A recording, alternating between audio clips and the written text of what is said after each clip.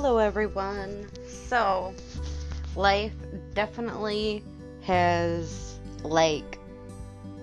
gotten ahead of me very much in the last month. I know I haven't done a podcast in about a month, and I apologize for that, but I did mention in my last one that I was going to have oral surgery. Got there, they ended up canceling right as I got there, and it's 2.5 hours away, so I was rather peeved. And then summer happened, of course, and this weekend is 4th of July weekend, and I was going to talk about crafting with kids. Crafting with your kids is probably sometimes seeming difficult, but there are ways to make life easier when it comes down to this. You could buy the pre-made packages from Walmart of little craft kits, or you could just buy paint and paper. My kids love it. Just love it when I bring out the paints outside on a picnic table or whatever and let them paint. They could paint for hours. So, thing is, you let your kids paint, you let them stamp, you let them, you buy the cheap stamps, kid stamps online, and they have fun. Let them reach their artistic potential. Have them paint rocks.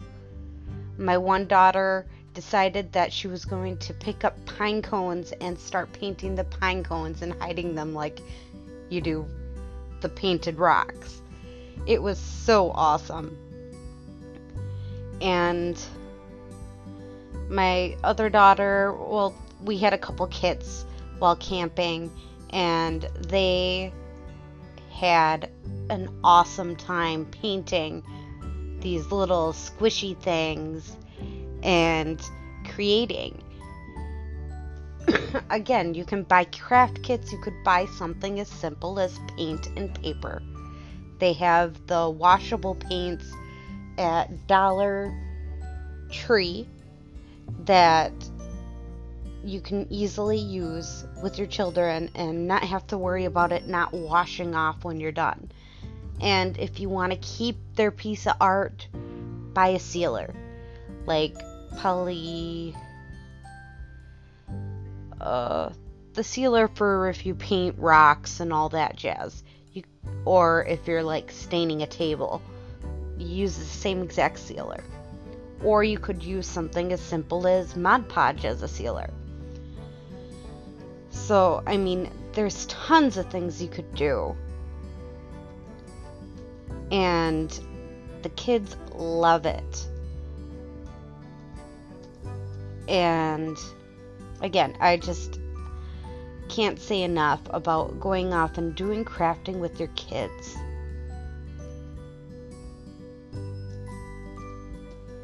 Sorry, I am typing in the background. I just am trying to multitask at the moment. But, again, sometimes that's all you need to do to entertain. My daughters are 7 and 5. They're at that willing age to learn new things, but at the same time, they're very exploratory when it comes down to making their art. So, even if you don't have stamps, you can get caps off your water bottles and dip it in paint and let them do it that way. My one daughter, I cut little tiny strips type of thing with only an inch of the toilet paper roll, and then left the rest of it like a handle, and we made dandelions out of toilet paper rolls and used it to paint. You have brushes, combs, like old toothbrushes that you're not going to use anymore, combs that you just never use, or you got from like a goodie bag somehow. You can use them combs, them cheap combs. I'm sure you could get a dollar comb from Dollar Tree. You could go off and buy Dollar Tree makeup and let the kids have a bit of an exploratory with different makeups on paper.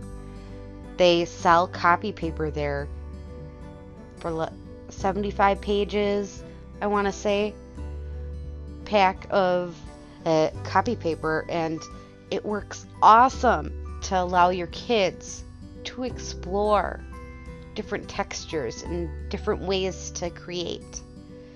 And then you could use their creations easily to be a part of maybe putting a frame on it, or using it to their pieces.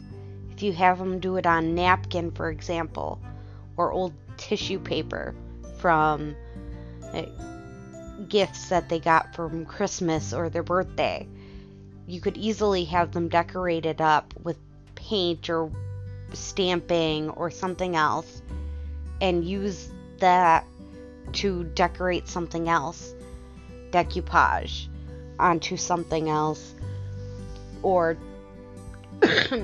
have them decoupage with you. I mean, invite your kids in to your crafting, because that will help them too with their learning how to cope with life. And I mean, I have a daughter with disabilities, and sometimes that's what she needs, is a project to do. And when she has a project, a craft project that's very particular and everything else that she needs, it calms her down. It relaxes her.